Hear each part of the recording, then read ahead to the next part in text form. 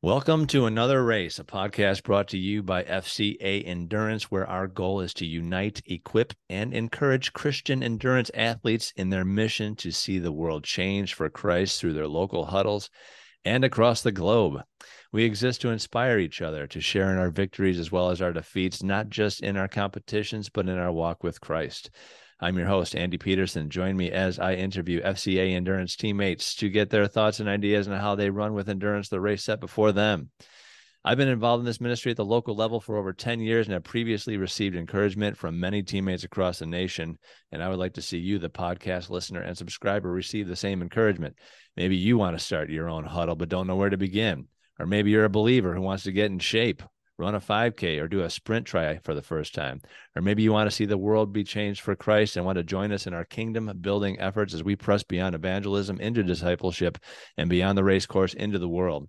Well, we are here for you, and we hope to touch on all of these issues, questions, and more.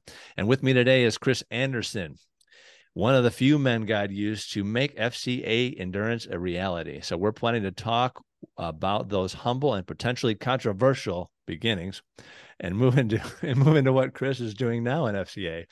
So welcome, Chris. And before we get into the FCA origin story, tell us about how you became a believer. It is my understanding that FCA had a role. Is that true?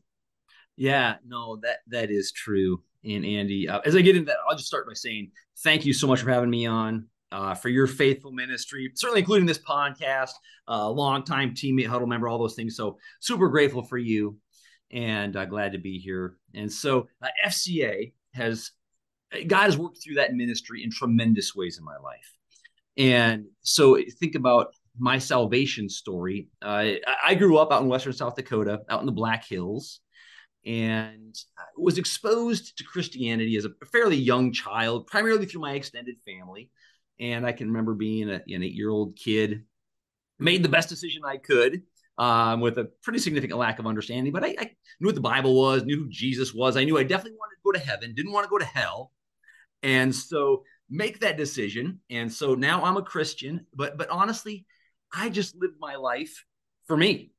And so did that through most of my younger years, and then get into high school. And not unlike, maybe every high school student, just battling with identity, right? Who am I? Why am I here? And back then, I didn't have the awareness to know, but looking back, it's clear, right? I was longing to be loved. I was really longing to be respected by my peers, and I wanted to be desired by the opposite gender, right? So that's just how it was in high school. And again, as students are experiencing that, we're constantly trying to figure out, how do I fill those needs? How do I fill those holes? And so all these cliques and groups develop. And for myself, how I filled that hole was by performance. I thought, hey, if I could just do enough, people would love me, people would respect me, the opposite gender would desire me. And but you could never do enough, right? And in God's mercy, He gave me some successes, and but they were always short-lived. And so I'm going through life as a high school student, massively insecure and arrogant, and basically I was an idiot. But that's who I was.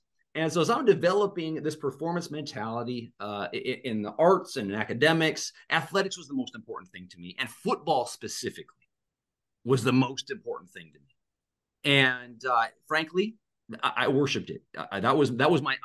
Now, I wasn't great at it, but it was the most important thing to me. And so that's just kind of how I lived my life. Well, as a junior in high school, my freshman PE teacher, Nick Hyman, I was so grateful for him. He ended up inviting me to FCA. And I'd never heard of it before. I'm not sure if it was brand new or I just was oblivious, but he invited me to go. And I thought, you know what? I'd love to go. I thought my friends are going to be there. It's going to look great on those scholarship applications. And in my arrogant mind, I thought I was one of the best Christians in my high school. Not really trying to follow Jesus. I'm not trying to help anybody else follow Jesus, but, all-American boy, right? I didn't drink. I didn't cuss. I didn't cheat on tests. I wasn't over promiscuous, right? Whatever this is, right? So I'm this in my mind, I'm sure I was a saint, but so I go and I'm exposed to this thing called FCA. Well, end up graduating high school and end up going to South Dakota State University. Again, football was my idol. I was nowhere near good enough to play for the Jackrabbits, which, by the way, go Jacks, national champions, FCS this year. So we'll celebrate that up front. That's right. Pretty amazing. So couldn't play football for them, but I could swim for them. And now I say that with a lot of humility. And if any of my former teammates hear this, right, you guys were amazing. But what I would say is, like, I was just barely good enough to make a not very good team. We didn't win a lot of meets, towards the bottom of the conference every year, but it was an amazing experience nonetheless. So I'm coming out of the pool one day, and there's a flyer up on the bulletin board in the building where the pool was for FCA. And as a freshman, right, you're just trying to make new friends. So I think I'm going to go to FCA, and that's going to be a place for me to meet more friends who are just like me, right? Athletes who are Christians. And I go there, and Andy, it was amazing. That was the first time that I can recall that I was ever around, at least for any length of time, a group of my peers who were genuinely trying to follow Jesus. And it just wakes you up. Like, they had this genuine worship of the Lord that I had never seen before. They had this sincere love for each other that I had never seen before. And they had this love for me that I had never experienced before. It was amazing. And as I think about that, if you're ever in a group that lives out, again, people that are just longing to follow Jesus, you're either going to run from it because it's going to freak you out, or you're going to run towards it because it's the most beautiful thing you've ever seen. And you can just see it meeting all of those soul longings that you have that maybe you're not even aware of. And so this group of this huddle at South Dakota State University, they end up inviting me to this collegiate retreat. College students from the eastern part of South Dakota, part of Minnesota, part of Iowa, all come together, and the gospel was shared. And I had heard the gospel before, but Andy, I had now seen it. And when they shared it, I'm like, you know what? I'm all in. I'm all in. I did the great exchange, this idolatry of worshiping football, worshiping myself, and say, I'm going to follow Jesus. That's great. And life hasn't been perfect since then. That was back in 2006. But all those needs were met. I knew I was loved. I knew what my purpose was. I knew I had a mission. I experienced the peace and joy that comes from the Holy Spirit. And because of that experience for myself and seeing that replicated again and again and again and again, I love the ministry of FCA. And so that's a big part of my faith story. Yeah, well, that's phenomenal. I find myself using that word quite a bit during this podcast because I just find it great that there's these amazing stories. Not two are the same. There's a lot of similarities. You know that you're lost. You know that you are loved. You have this Christian community come alongside you. The power of the Holy Spirit is present, and a conversion is made. And you were going along that road for quite some time. Maybe it was a bumpy road. Maybe you were diverting from the true path to faith, but God had his hand on you, and he knew what you needed in order to come to salvation. And then putting your faith and trust in Jesus Christ through an entity like FCA is just wonderful, and one of the reasons why we support it so much. So at this point, FCA Endurance did not exist, since you were, at least, if not the founder, one of the main founders of the ministry. So tell me a little bit about that, how FCA became FCA Endurance through what God laid on your heart. Yeah. Again, humbling for sure to be a part of what God has done, for the last, since 2005. So I get done with grad school, and again, I'm all in following Jesus, and I'm all in FCA, and I end up going back to the western part of South Dakota, a young professional, and but I still had this this competitive passion within me, which a lot of Team FC Endurance certainly has, right? You're high school athlete, collegiate athlete, and then, well, what do you do when you're done with school, right? So you got to find some way to let those juices out, right? Like we're wired to compete. And so for me, it's someone who ran track in high school, and I love to run. High school collegiate swimmer. I heard about the Ironman and actually ended up getting a chance to go over there in 01 and serve as part of the World Championships in Hawaii. And so if you go there, you're going to get the bug, right? So if you don't want to ever do an Ironman, do not go to that event because it will convince you that it's a good idea. So anyway, I start training for triathlons, and God started to use a couple of things that would eventually result in the launch of FC Endurance. And it was really two things. Number one is I started to feel like maybe this is getting a little bit carried away, right? All of a sudden, I'm spending more money on a bike than I ever thought I would spend on a bike. All my free time, right, is spent training. Or if I have time to look at something on the internet, I'm looking at race wheels and wetsuits, right? I'm spending money traveling to races. And just, I got this conviction. I'm like, okay, what is this about? Is this me looking for a pat on the back? Is this me looking to accomplish something else? Did I fall back into performance mentality, right? What's going on here? And if God's not a part of this, then minimally, I'm being a really bad steward of what God has put in my hands. Maximally, like maybe I'm back into idolatry here. So I'm wrestling with that, but I'm like, Father, I feel like you gave this to me, right? You put this passion in my heart, you created this opportunity. So I'm wrestling with that. The other thing that I'm wrestling with at the exact same time is, as a high school and a collegiate athlete, you had your team around you. And then in college, I not only had my team, but I had the huddle.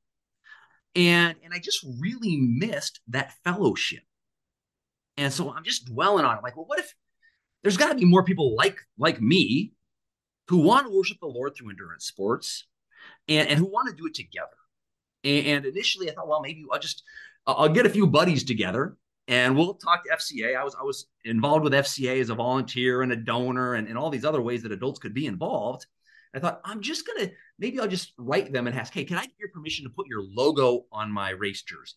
At least, if nothing else, I'll be a billboard. That'll be something. And I started, well, there's got to be more than just me. And so I talked to a couple buddies, and then we thought, well, a lot of triathletes also do running or cycling, or so why don't we just open this whole thing up? And so I've been praying about it. Finally, I'm like, okay, I got to move on this. Typed up a vision paper, and I sent it to my local staff guy in Western South Dakota. He didn't know what to do with it. He's like, but sounds good. He sends it to at that time it was called the home office, kind of the global support center for FC in Kansas City, to one of the vice presidents. And he looks at like, you know what? This is exactly part of our vision and mission to a people group that we are not intentionally or strategically ministering to. And so basically gave us a long leash and said, go get them. And again, as God does, he had been moving beforehand. And so there were a number of people that hopped on, kind of a makeshift board almost immediately. Stan Smith out in Washington, D.C. He had actually started a small pocket called Try for Christ in the D.C. area about a year before. And he heard about FC and was like, you know what, we're folding this into this. Let's go. Carl Rundell, I think it was the year before, the 8th fastest American in the Boston Marathon. Looking at, there's got to be something more than Hanson Brooks Racing. And so he comes in. A couple others, John O and Rob Jacobson, Lloyd Abramson. So we formed this board, and we just did whatever the Lord led, right? Let's figure this thing out, build some systems, go do some ministry at some races. And so that was in 2005. And towards the end of that year, we didn't really have titles, but basically moved myself from what would have maybe been like chairman of the board, I guess, to a staff member, not because we needed any staff at that point, or because we had any money to pay any staff at that point. But at that time, at least, there were two things. Number one, to be an officially recognized ministry, you need to have a staff member. And we thought that would be valuable. And we wanted access to all of the staff resources. They had a ton, and they still do. They had these amazing staff resources. We wanted access. So we hired me, right? And so, I think at that time I was given more than I was taking, but whatever, we made the jump. And God just kept blessing the ministry, and it took off, and it was amazing. Yeah, that's great. So you were the first FCA Endurance hire. And there's several people that I follow, several ministers I follow, and they're action oriented people. You're one of those people who are action oriented, and God, what He does is He'll get somebody who has the passion, has the energy, has the crazy harebrained idea, but doesn't have the people, and He will motivate that one person to start making things happen. And that one person typically will be praying, okay, Lord, I need people to help me, to support me, to do this. And next thing you know, God calls those people to come alongside that leader. And next thing you know, you've got yourself the foundation of a solid ministry. And it's a beautiful thing to see. It's a beautiful thing to be a part of.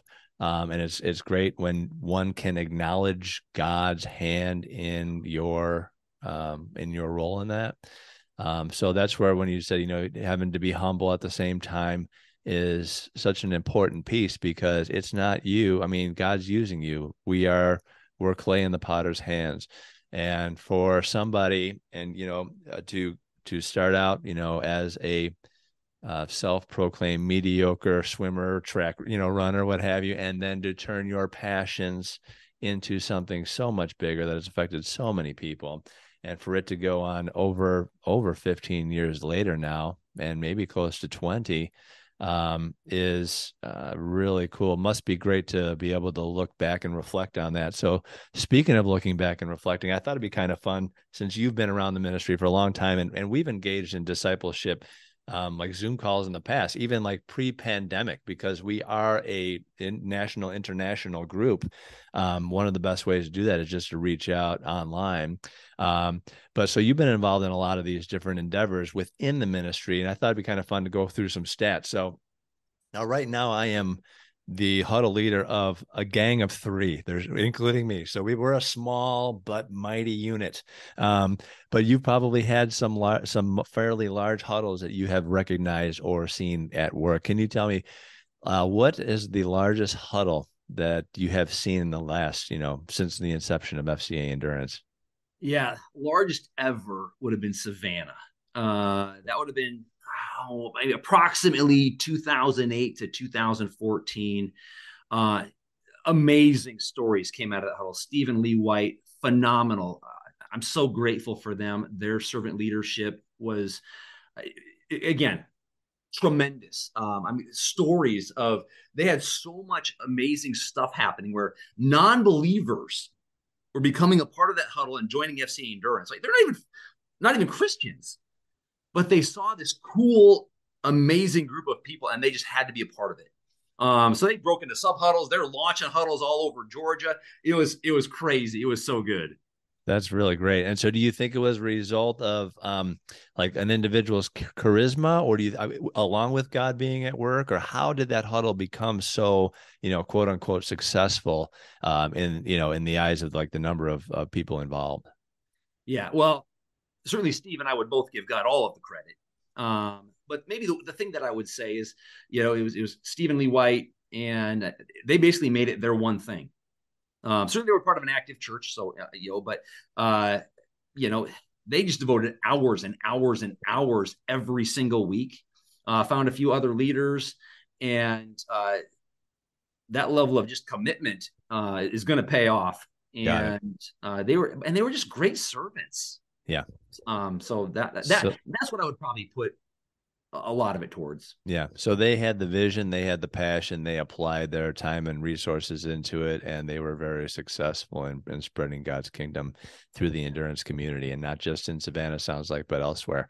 So yeah, that's wonderful. And I think Steve has since left the ministry to pursue other endeavors that God has called them to. Is that correct?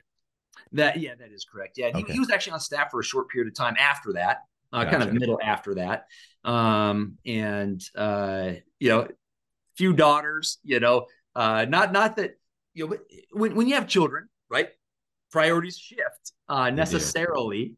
And so, yeah, they were just, it was a season of life. Yeah, I understand. And so, who holds the title then for the longest running huddle? Do we have a title holder for that? So it would have been probably John and Debbie Foster with Phoenix, but they just stepped away. And so I was looking at this. I'm a little convicted, like I should have kept better records. So I'm going to put it, there's 5 maybe out there that have been a long time. Tom and LD Gale out in Huntsville, Alabama. They've been faithful for a long time, doing great. Barry Edwards, I know you've had him on the show, from New Orleans. Mark Long, Southwest Virginia. Aaron and Josh Brolin in Space Coast down in Florida. And Troy and Robin Soares out in Auburn, California. So I'm not sure which one of those is on the record first. I could probably dig and find that, but those 5 would probably be our longest current streak. Yeah. Well, my main motivation is to get additional names so that I can get them on this podcast so that they can share their experiences and how they became successful huddle leaders. So yeah, so there you go. That's really cool. And so, yeah, so I really appreciate that. And, you know, being a huddle leader myself, one of the tougher things that I've had to deal with is just finding because we are not the church. We are the church universal, but we don't want to take away from the what families have going with their church. We're kind of a parachurch organization. We will grab people from different churches and we'll have a huddle or a Bible study on our own. So it's just, we don't want to compete with the local church, but at the same time, we feel like we have some commonality and we can share unique perspectives and experiences based on our backgrounds and where we're going, not only where we've been, but where we're going. And to do it with the Lord is what's so paramount. And you touched on that earlier, that doing this for your own glory, you're just spinning your wheels and you're spending a lot of money in the process. So it's definitely when you come to the realization that you're spending so much time and effort going after a passion when God could use it, it's just a transforming experience, and you need to leverage other people that are going in that same direction for support, encouragement, all sorts of stuff. So I think I want to get into a personal question about you and your endurance related efforts. And then maybe we can talk a little bit about discipleship. Sure. So, so we've all done, I mean, for me, every endurance event is hard. We make it hard, right? I mean, that's just the goal is to barely finish, you know? I don't know how people do that, where you raise your hands in the air with a smile on you. If we do it, we all fake it, right? You know, the camera's on you. You want to raise your fist or your finger to the sky and praise the Lord for that you finished, but you're also exhausted at the same time. What's the hardest endurance event that you have completed? And what did God teach you through that, whether it was part of the training process or maybe through the race? Was there a particular, did you cramp up? Were you dehydrated? You know, was it just something you were not expecting? Were the elements to the point where it was brutal weather? I mean, what happened and how did God help you through that? And what did he teach you in that moment? Yeah. So in my endurance kind of tenure, if you will, got a chance to try a lot of different things, amazing experiences, but and some hard stuff. And you get at the end, you're just so glad to be done. You'll smile. But hardest one by far was the Leadville 100 mountain bike race. Oh, I didn't know you did that. Oh my gosh. Yeah. Yeah. It was a bucket list item after watching Race Across the Sky. If you love cycling, especially the old cycling, back with, in the Lance Armstrong days, check it out. But again, you're going to watch that movie and you think, you know what, maybe I'll try that. So that happened to me. Got into mountain biking with that. And it was as hard as it's supposed to be. That's what I'll tell you. And as I think about what God taught me in that, it was pretty amazing. So you enter that race, and for those that are familiar with the race, if you finish in under 12 hours, you're an official finisher, and you get the coveted Leadville 100 belt buckle. Are you wearing it now? What's that? Are you wearing it now? I'm not. I almost did. I should have probably, but actually, it just reminded me of another story, which maybe I'll tell if we have time. But they throw this other carrot at you, though, right? So you want to finish in 12 hours, right? Get your buckle, but if you finish in 9, you get a little bigger buckle. Which again just carrots your pride, right? Yeah. And so I sign up. I'm like, oh, there's no way, right? Just finish in 12 if you're lucky. Right. If you're blessed, right. Luck has nothing to do with it. If you're blessed. And so I'm training hard through this event. And I end up doing a training ride out in the Black Hills of South Dakota, 100 miles. It was certainly not anything close to Leadville, but it was mountainous, a lot of elevation, and ended up with a ride that was like, you know what? Maybe I could get that 9 hours. Nice. Maybe. Hey, we all have goals, right? It's a good idea, maybe, exactly. but pride is a slippery, hard thing. Oh yeah. And so I just want, that's a precursor. So let me share this though. So as I'm doing the race, I ended up, probably one of the main reasons I got in the race to start with, because it's a lottery, is we actually had a team from FCA Endurance competing together. So John Foster, beloved brother from Phoenix, and then two brothers from here in the Sioux Falls area, Joe Stiller, Ryan Stengel. And we basically spent a year training together. And I was meeting with Ryan weekly, kind of some discipleship opportunities. And so we get to the start of the race, and Joe and I and Ryan were in the same starting corral. Unfortunately, John was one behind us, so we didn't get to really see him much during the race. But, you know, as we're going into this thing, there's kind of this mutual agreement. Hey, the race is a really long race, so just see how things go, right? Do your best, worship the Lord. We'll see you when it's done. And so we're going out, and I'm starting to compete. I'm like, that 9-hour buckle just in my head. And so probably 15 miles in, for the first 10, like you're so boxed in, you can't do anything. But eventually it loosens up. And you start going, and it's an out and back course, and there's a massive climb right before the turnaround. And so get to the top, and I'm on the bubble. I'm feeling good, and I'm on the bubble. And you can negative split this thing if you're fit enough, because you've got this massive downhill. And so I'm flying down this downhill, and I see Joe and Ryan, and I've probably got a couple minutes on them. Get to the bottom, and again, riding in, and about mile 65, the wheels start coming off, right? Part of it's nutrition. I just didn't have it dialed in probably well enough. Part of it is, well, you're racing Leadville 100, and you don't know how your body's going to respond to that till you do it. Part of it is it's a little hotter than it's supposed to be. And so it becomes this suffer limp fest until you get to power line. And so that's the iconic part of the race. And so power line, 3.5 miles long, over 7% grade. It's brutal. The bottom part's a little technical. So I'm going up that, and I get about maybe a fourth of the way in, and I have to stop. That has never happened to me before. Every other race I've been in, right? If it's too hard, you just slow down. But there's no slowing down other than stopping.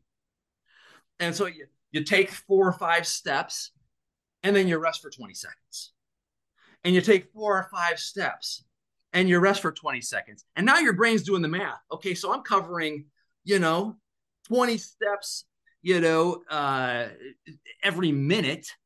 Like, I may not finish this thing, right? So it's crazy. So I'm just, it's brutal, just suffering. And after doing that for, I don't know, 10, 15 minutes, all of a sudden I hear a couple voices. And I turn around, and there's Joe and Ryan. And some point between when I passed them on the downhill and that point, they found each other, and they come up, and we do a little bit of this. I'm suffering. I probably looked like I was dead. They kind of come past me. I encourage them the best I can. We do this back and forth thing a little bit. And then finally, Joe just says, hey, you know what? Let's just finish this thing together, right? We've been training for a year. I'm like, okay, hey, that's a good plan. But two things. Number one, we just have to be patient, right? Because I don't know how long this is going to take, right? If you really want to wait for me. And number two, we got to pray. So we circle up, the three of us, on the middle of power line, pray it up. That might have been one of the first or second time I've ever heard Ryan pray. But we were all seeking the Lord. I can tell you for sure. And so, long story short, we end up finishing together. And through that next, 15 miles, there was a segment where Joe was suffering. There was a segment where Ryan was suffering. And interesting enough, shortly after that, I was back. I felt strong for the rest of that race. Here's the part, Andy, that kicked my butt. I get done with the race, and we've got this great photo finish, all three of us. And I'm just reflecting on it a couple of days later, and I'm thinking, so I finished in, I don't know, like 10 and a half. I wonder what I could have finished in. If I could have just, if I weren't, kind of waiting for Joe and Ryan in those last 15 miles. I wonder if I could have broke 10. Pride. Like, when am I going to stop dealing with pride, Andy? I don't know. And it was almost like the Lord just slapped me upside the head. Like, what is wrong with you? Yeah. Like, listen, Chris, you weren't there for that race. I had no choice but to cause you to stop because it was all about those brothers. Yeah. And it was amazing. And it's interesting enough, again, this whole pride thing, we talked about that buckle, and it might have been 10 days later. I pull that buckle out, and you know what I saw on there? It had already started to tarnish. Oh, no kidding. It's a beautiful buckle. Yeah. Oh, but yeah. It's temporary. Right. Oh. Yeah. No, there's several lessons there, right? I mean, first of all, it's a blessing to have somebody like that, a couple of people to train for such an event. So like you have your brothers in arms with you going through the torture of training, and then to not have to face that giant alone, right? So you have the option to go it alone if you want to, but you could end up finishing alone, when the joy of finishing with your brothers is so much better. And in retrospect and looking down through history, it's always better to enjoy victories, even if they're not like the victory, with friends. And so, especially brothers in Christ, man, I mean, that's a great opportunity. And Leadville is, that is an icon of an event. Trent, who was a huddle leader here, he did it twice. First time he did not make it. Second time he did. So he had his own little personal struggle with that. He was not with friends. I think he had his family there, maybe his wife. I think they waited at the top, maybe at the halfway point or what have you. So you have the ability to see a little bit of the race if you are a spectator. But and for your belt buckle, your award, for it to fade away so quickly, when the memories you have of finishing with your brothers and racing with Christ and for Christ is definitely what we should be racing for. But yeah, no, you're right. Pride sneaks up, and it's right before the fall, and we're all tempted with it. Well, that's an amazing story about an amazing race. And yeah, I remember actually Trent got on the race across the sky. He was in the video. And it appeared as though he was sitting down, because they were just talking about how torturing the race was. And he was seated, and his bike was next to him, and he ended up getting up, and I think he was in an FCA endurance jersey, which is awesome. And he got up and he started to press on, and the crowd was just cheering in the movie theater where we watched it. It was really fun to see.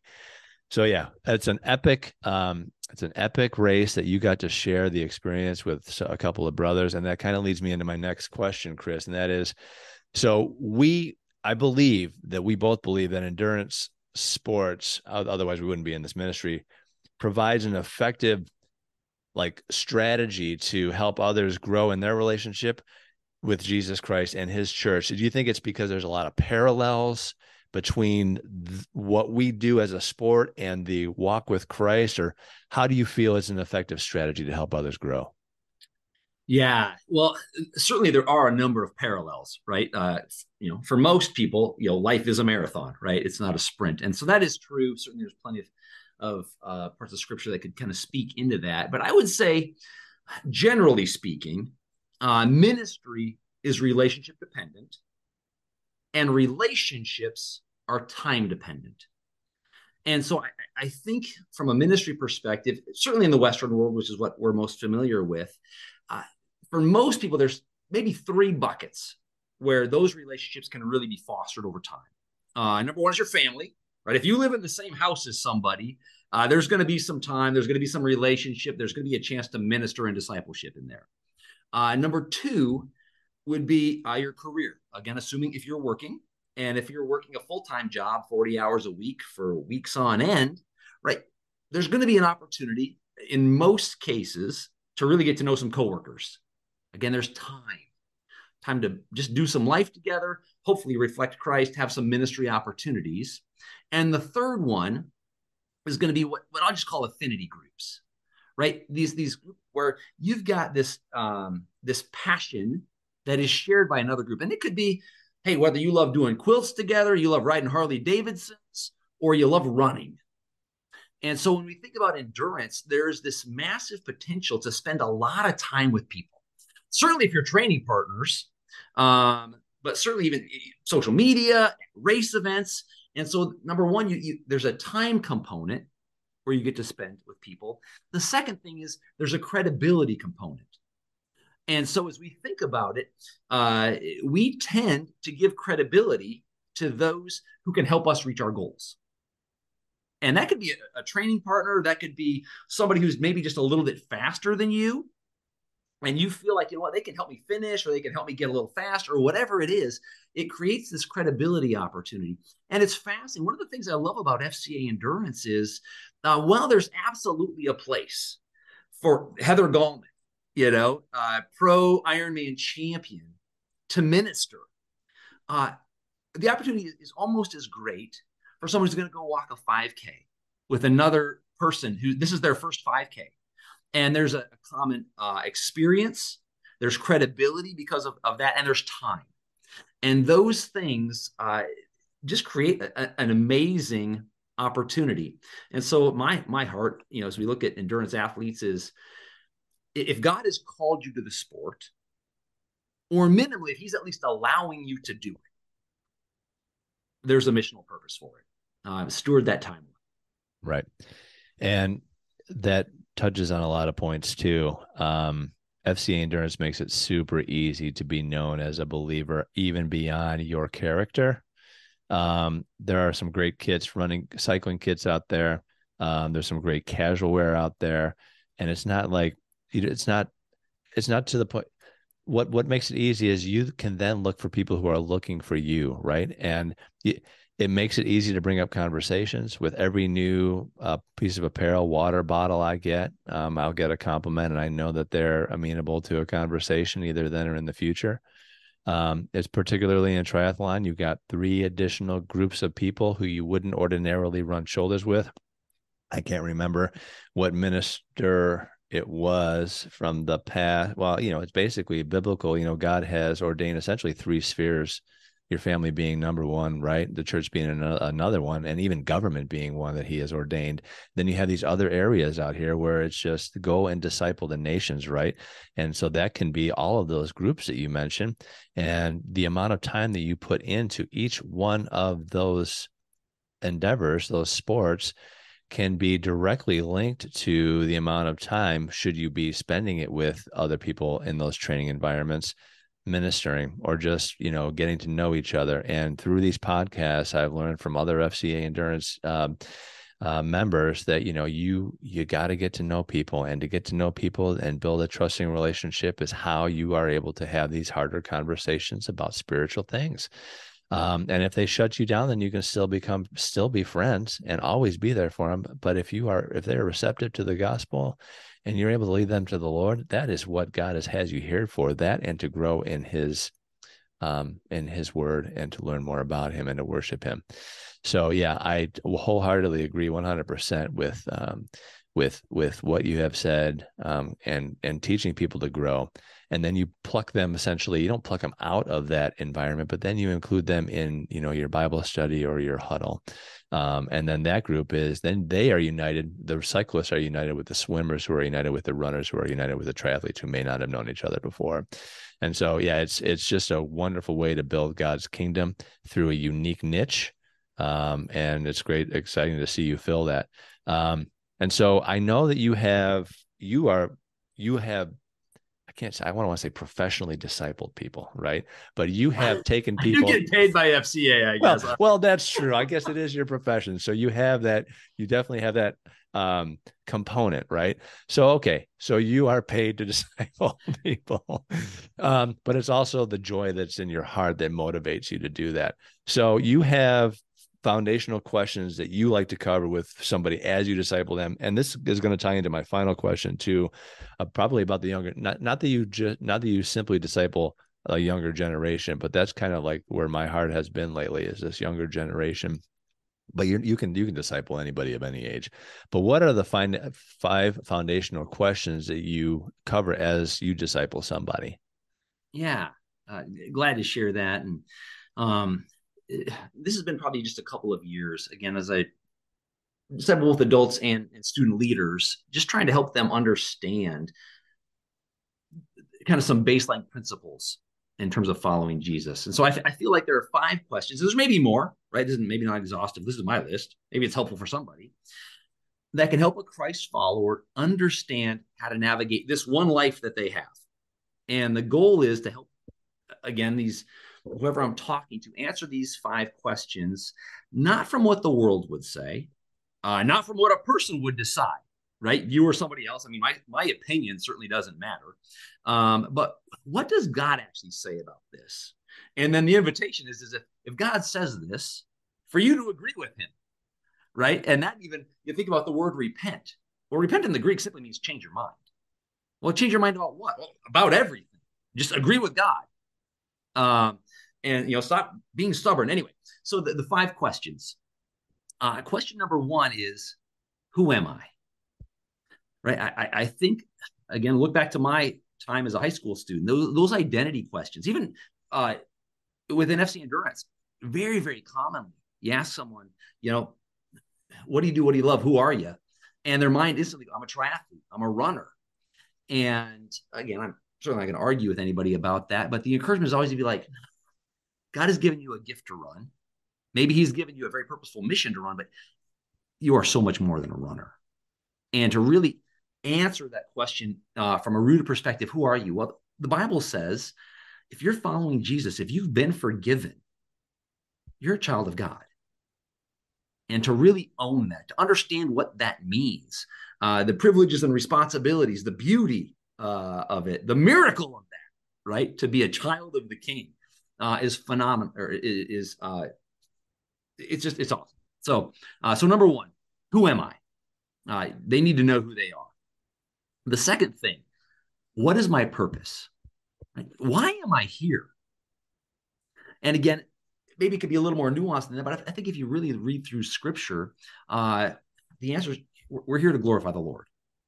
Now, that looks like a lot of different things in a lot of different environments, situations, circumstances, etc. But that is why we're here. We are here to glorify the Lord. Number 3, what is my mission? Right? What am I supposed to be doing? And again, it's maybe a little bit more nuanced, but if we're just trying to give them simple answers, our mission is to make disciples. Again, Matthew 28. Right? Go therefore and make disciples of all nations, baptizing them in the name of the Father and the Son and the Holy Spirit, teaching them to observe everything that I have commanded you. And behold, I'm with you to the end of the age, right? Making disciples as you go run, as you go to the store, as you go to church, as you work, whatever it is. And so what is my mission? What am I supposed to be doing? Making disciples. Question 4. How do I accomplish that mission? Like, how do I do that? And the simple answer, follow Jesus. Right? Follow him to the degree where you think like he thinks. You say the things that he said. You do the things that he did. You become more and more like him every day. If you want to make disciples, that's it. The words and the ways of Jesus, that's the key. We don't need, I'm a slow adopter in things, right? And I'm okay being a little bit creative, but at the end of the day, God gave us the roadmap. He gave us the plan. Just follow Jesus. And then the last question number 5, is what does God expect of me? I think that's a pretty important question. At some point, we're going to want to know the answer to that. And again, I think if we're just trying to keep things really simple, he expects faithfulness. Right, to steward your life according to his plan. We think about that, the parable of the talents. You get done, and to hear him say, well done, good and faithful servant. Come, enter the joy of your master. We all want to hear that. And so faithfulness. And so, again, we dig into Scripture, and obviously there's a lot of places to go, but I think those are 5 fundamental, just foundational questions that I try to help whether they've been following Jesus for a long time and they've never really simplified it like that, or if they're brand new, to try to give them just a baseline about where do we go from here. Yeah. I really like those. To boil down the gospel and the purpose into those 5 key points, I think is crucial, particularly in these crazy times where question number 1, people don't even know the answer to, who am I? It's so countercultural to say that you are a child of God and point them to the Lord Jesus Christ when they don't even know the most basic, fundamental components of their being, and then of course why they're here. What is their purpose? If you don't get question number one right, then the rest of those 5 questions, they almost don't even matter. I mean, they matter, but if you don't have your foundations right, that you matter, then you have a lot of work to do, and we have a lot of work to do in this culture, I believe. And that's why my heart is just so drawn towards the younger generation, because I've got kids now who are grown, they're in college. But I see the kids growing up behind them, and they have been introduced to a whole new set of challenges that question everything. There's no longer the foundation, the Christian foundation in society of the point where you don't have the basis of morality or ethics. It's more relative than it ever was before. And how do you navigate and surf through those challenging times, going to school and working through society when you're not even sure who you are? So yeah, I really find those 5 foundational questions to be key for anybody of any believers, however far along they believe that they are in their faith, to review those 5. It might end up even becoming a practice that I do just at least weekly, to review those questions and to say, how am I serving the Lord today? How is it better than what I did yesterday? How has it changed? Can I change the way that I serve with the environment that's changing with where God has placed us? So yeah, I think that's a great way to kind of summarize a discipleship type of environment, and particularly with the younger generation, like I said. So we do need to wrap up, Chris. And I think that my final question kind of folds into, well, this actually isn't my final question. I got one after this, but the question of what advice do you have for the younger generation? And this doesn't necessarily have to be the younger athletic generation, the generation of endurance athletes. It just so happens that in my family, we've got a couple of those, and their friends are all going to probably continue their athletic endeavors beyond college in the arena of endurance. So that's where my focus is as well, just for that generation and generations to come. But what advice might you have for the younger generation? Yeah, that's such a big question, and I thought about that for a few minutes. Thanks for giving me that question ahead of time, so I didn't have to think of that in the moment. And maybe I boil it down to 4 things, at least for today. The first one, just to be disciplined in protecting yourself from noise. Even as you mentioned, even those 5 questions, right? If you don't think about that intentionally, right? If you're not spending time in God's word, if you're not spending time in prayer, if you're not remembering that, you'll forget who you are, right? You'll slip into some role identity. You'll forget why you're here. You'll forget what your mission is, right? So all this noise, right? These phones, right? They can be such a blessing, and man, they can be a massive distraction. So the first thing I would say is just be disciplined in protecting yourself from noise. All of these worldly messages, sometimes even Christian messages, right? There's just too much noise. You've got to prayerfully create space, and I would say daily, just to get quiet and hear from the Lord. Hear from him through his word, hear from him through prayer, even just sitting and reflecting about who he is, and just listening, just to create some space to hear. I think that's really, really important. And that's not getting easier for anybody, adults or kids.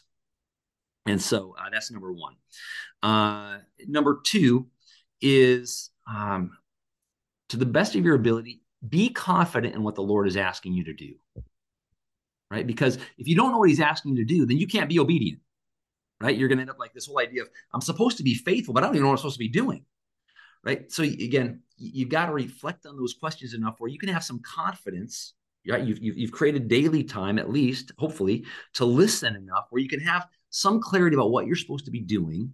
And one of the beautiful things about that is that if you know what you're supposed to be doing, then you also know what you're not supposed to be doing. So then you can say no with confidence, unapologetically, respectfully, kindly, but you can just say no to a lot of stuff. People are, again, all that noise, a lot of extra stress just comes from people doing things that God never asked them to do. And so try to listen so that you can be confident in what the Lord's asking you to do. Creates focus, reduces stress, all of these really, really good things.